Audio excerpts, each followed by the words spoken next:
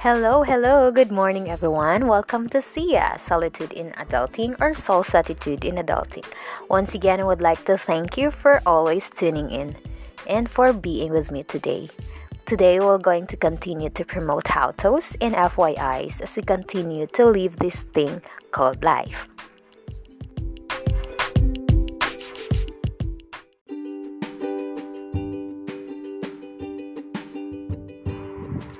Hello, good morning everyone. Once again, welcome back to the Sample Space here or Solitude in Adulting. I would like to thank you for passing by, and again to those who are new listeners, this space intends to share how-tos, FYIs, and to encourage everyone, including me, to thrive our daily travails now in life. Ayun, my prayer is this platform will be a blessing to you guys who are listening out there. Sana po ay naging instrument itong space na to in this platform to reach out people and to bring people to closer to God, no? So yun, disclaimer lamang po, hindi po ako psychology graduate o nor a professional in psychology related profession, but these things that I would like to share to you are just my personal journey or experience, no, and principles from the Bible. And also there are some episodes here or segment na coming from professionals or coming from people who are interrelated profession. So ayun. So there, let us learn together. And before that, please allow me to pray before we start our sharing this morning. Ayun. So let us pray. Father, Lord in heaven, great and wonderful Savior, once again we thank you and we praise you for this moment in time, and I am praying, Lord, that you will help this space and this episode, Lord, to be an instrument to reach out these listeners out there, that this will help them and somehow encourage them to keep going and to keep clinging on to you, whatever circumstances that they are in, and anuman ang kanilang kalagayan, Panginoon. And ikaw sana po, Panginoon, na mag-ingat sa taong nakikinig ngayon, and ikaw din po ang magpala sa kanyang buhay. Use me, Lord God, as an instrument to share your word, and make this as an avenue to preach, Panginoon, the message of salvation, O God. Now these things, Father, we thank you and praise you in Jesus' mighty name. Amen.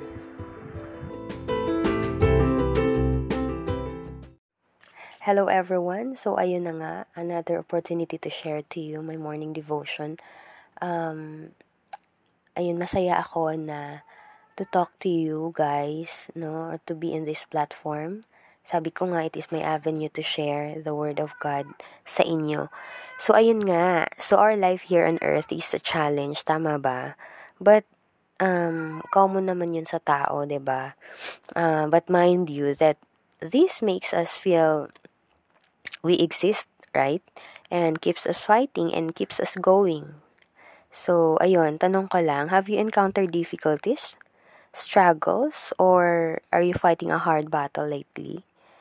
Sino ba namang hindi? Kahit ako personally, I am fighting a hard battle these past few months, no, marami in different aspects of my life.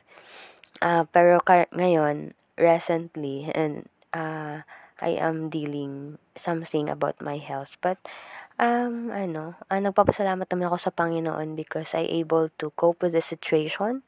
He helped me to sustain. He gives me the strength to endure, no? Sabi nga, hindi nga lang siya, agad-agad. Little by little, ang Panginoon ay tinutulungan tayo sa bawat situation na ma-overcome. And praise God for that. So we don't have to worry kasi these things are meant to come for it to pass and to live another version of yourself after that. 'Di ba? That is a reality. We just be sure that we learn something from it, and we we gain something from it, sabi nga. Maybe there are also some things na nangyari sa atin, no? Maybe it is just God's reminder that you have to work in that particular area of your life, no? According to the book that I read, meron akong binabasang libro ngayon, matagal na to sa shelves. Isa sa mga nabili ko sa book sale sa OMF. It is entitled All Places to Go. How Will You Know? By John Ortberg. Sabi dito, God provides, in that few pages that I've read, na-check naman din ako. Hindi ko pa tapos actually, nasa pa lang ako sa unahan. So, ayun nga, God provide us open doors, and the choice is ours to choose which door to go through. But of course, without God's wisdom, we don't know which door will lead us to that good outcomes.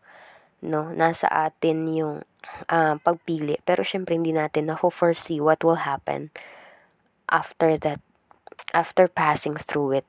No, sabi nga, every day in our lives is a result of our made choice, and there are of course always a consequence. Sometimes we made a wrong decisions, wrong actions, no? But we can assure that God always intervene. If you're a child of God, God always intervene to correct and chasten if necessary, us to gain and to again attune us back to His will. So God always keep us or get us from that pit na maaring mapanganib para sa atin. So, sabi nga dito sa God, sorry. Ano ba yun? Sa Proverbs 3, chapter 3, verse 11 to 12, sabi dito, My son, despise not the chastening of the Lord, neither be weary of His correction. For whom the Lord loveth, He correcteth, even as a father, the son in whom He delight. Ay, medyo masakit, pero meron ding love sa dulo, no? So, meron ditong insights na sinulat ako. So, for us, children of God, we have to accept God's chastening. Ayun. Let us not be weary in His correction. Chastening and corrections are proof that God loves us. No? And lastly, the fourth one is we have to thank God in both. For these are the proof that His delight is in you. We have to thank God in both of this, for His delight is in you. Ayun, ang ganda naman.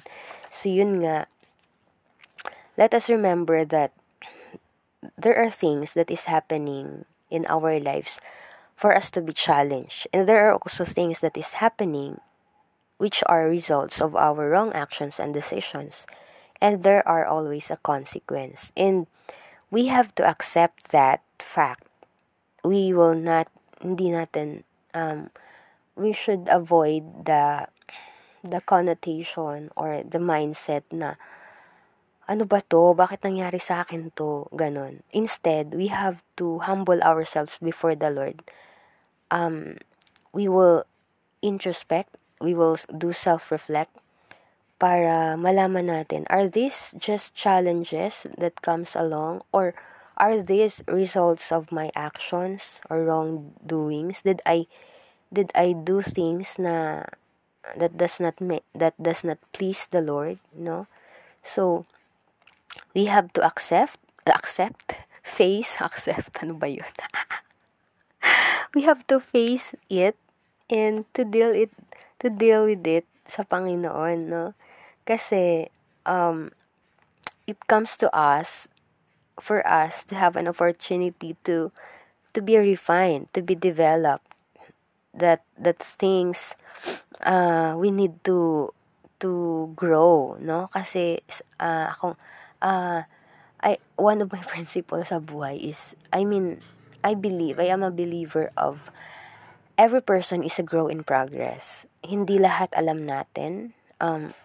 There are a lot of things in store for us. Marami pa tayong dapat matutunan sa buhay. So, kailangan natin yung mga bagay na yon to fully grow. So, yun. Let us not get weary in journeying in that travail. So, lakbayin lang natin. Let us go with the flow. God is with us in it. That is for sure. Tutulungan ka ng Panginoon na lakbayin yan, particular way ng buhay mo. Important thing is, we introspect in that area, or in what area you got wrong, and deal it with the Lord in prayer and ask Him to forgive you for not doing the best or not doing the things that you're supposed to do in that area sa buhay mo, and list down the things that yung dinictate sa'yo ng Holy Spirit as you deal it with the Lord. No, for sure He is talking to you. He is talking to us individually. So, we have to note those things, kung ano yung magagawa natin to correct it and to show that we are learning, no? That we gain learnings from it. Surely, God is gracious naman and merciful to be with us, diba? To be with you as you go through that process. Sabi nga, God is so faithful, and the distance between God and man is through our humble knees na magpakumbaba sa Panginoon, and mind us, or let us remember that God, through Jesus Christ, He is the perfect example of humility, of humbleness, na He humbled Himself through obedience to the point of death. No? So, what is the reason that we will not humble ourselves before the Lord? So, ayun. Kailangan lang we have to humble before God. So, ayun, let us wrap up. So, yun, when that particular thing, or when we are going through that door, no, and we made, and that is a wrong decisions that we make, after self-reflection, na-realize natin na meron tayong nagawang mali sa Panginoon, and these things na nangyari ngayon is part of God's chastening or correction sa atin. Let us not depart from it, but let us embrace it. Let us face it. Yun nga, introspect, deal it with God, humble yourselves before the Lord, and note the things that you can do to prove to the Lord that you are regretful of what you did. To show to God that you are sincerely apologizing, or you are sincerely humbling before yourself before the Lord. So yun naman yung mahalaga doon. So ayun, and God is merciful and faithful, na we can always count on that. God is going along with you as you journey through that process, no. So God is with you in it, and we can always count on the Lord, no. Let us remember that. Hindi niya tayo pababayaan, ni iwanan. Sasamahan ka ng Panginoon. So, yun lang. So, ayun, God's correction and chastisement or chastening is a proof that God loves you and His delight is in you. So, we have to be thankful to God for that, because His concern is in us.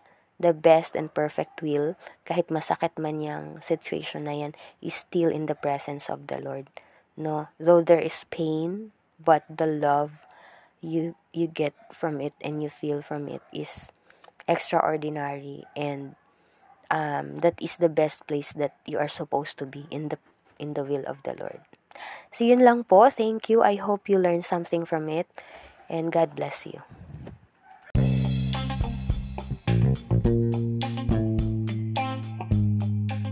So, ayun guys, thank you so much for listening, and thank you for extending your time with me this morning. Today is Monday morning, and I hope that the entire week will be a productive and successful week to all of you there. Just take every opportunity, every challenge as an opportunity to grow, and just have a mindset that this will leave you a better version of yourself, or another version of yourself, a version 2.0. Let us just always ask God's guidance in journeying it, And for sure, God will gives us His sustaining grace to overcome everything that comes along. In God, we are overcomer. Remember that Jesus loves you that much that He will not abandon you nor forsake you, and He endured the cross for you. So nothing that God cannot do for you. So always remember that Jesus loves you, and there's no place on earth that is best to be than to be in the presence of the Lord. God bless you. Keep safe. Thank you so much. Bye-bye.